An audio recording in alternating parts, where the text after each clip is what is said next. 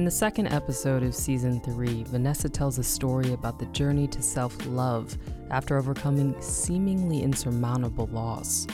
I hope you all enjoy passing through accountability, told live by the undeniably fabulous Vanessa. December 2017, I lost my grandmother.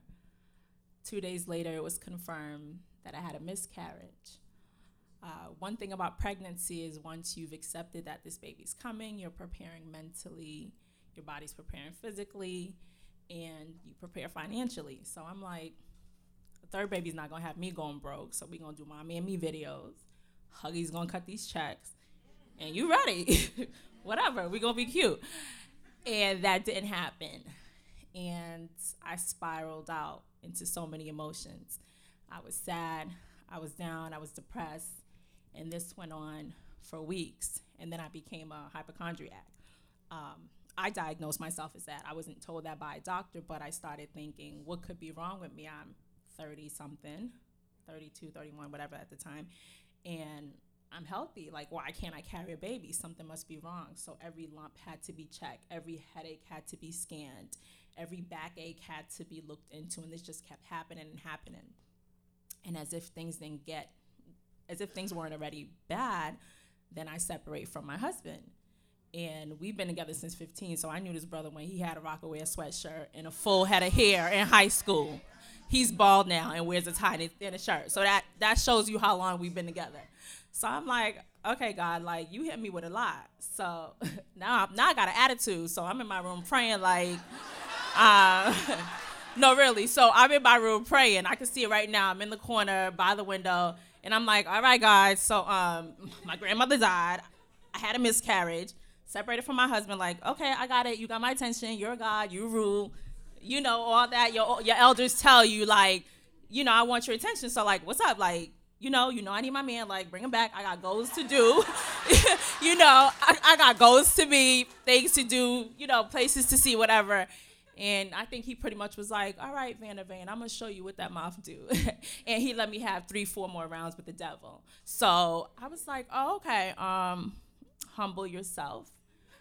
Then I surrendered, and I was like, okay, so let me try something I never tried, prayer. Up until that point, I realized I'd been a fair weather prayer. You know, I've had a great life, doing what I love, and everything was going good. And then now when things are going bad, it's like, come on, God, hurry up, fix it. We got to go. So I had to humble myself and acknowledge that I became I was a fair weather prayer. And once I surrendered and I let it all go and I wasn't bitter anymore and I wasn't pointing fingers like, why we break up and da-da-da-da, that's when the work really started.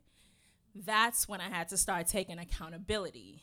And accountability doesn't mean what was wrong, what was done to you wasn't wrong, or that you don't have the right to be a victim or have trauma. It just means you don't get a check from being a victim. You can't take back what happened to you. So I'm either going to lie here in bed like I'm dying. And at the time, there was somebody I was following who was actually dying.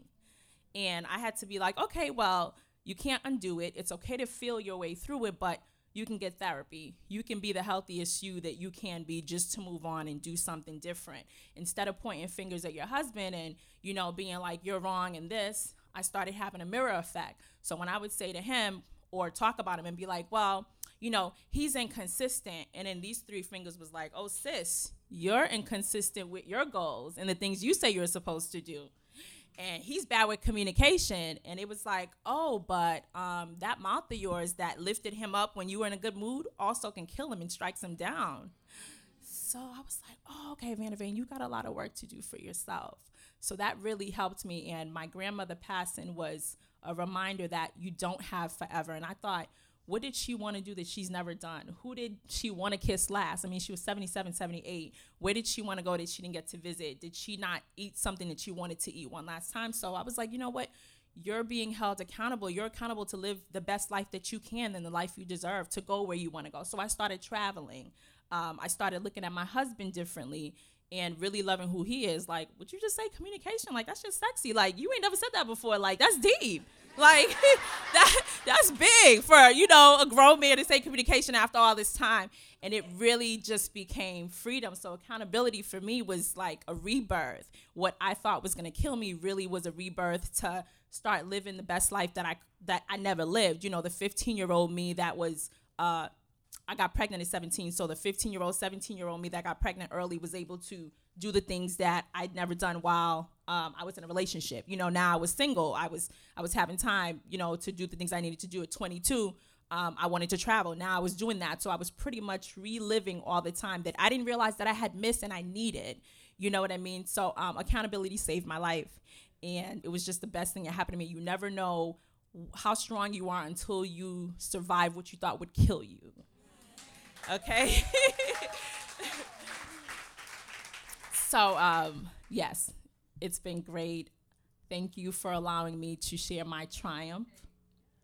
My trial turned triumph, turned truth, turned testimony. I'm Vanessa Lundy.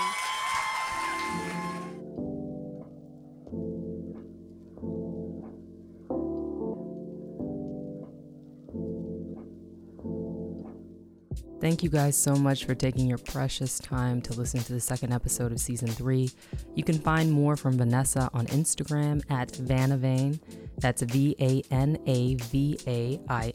And on her website, vanavain.com. That's VANAVAIN.com. And as always, every single comment, every like, every review, every share helps this podcast so much. We can't thank you enough, and we'll see you next week.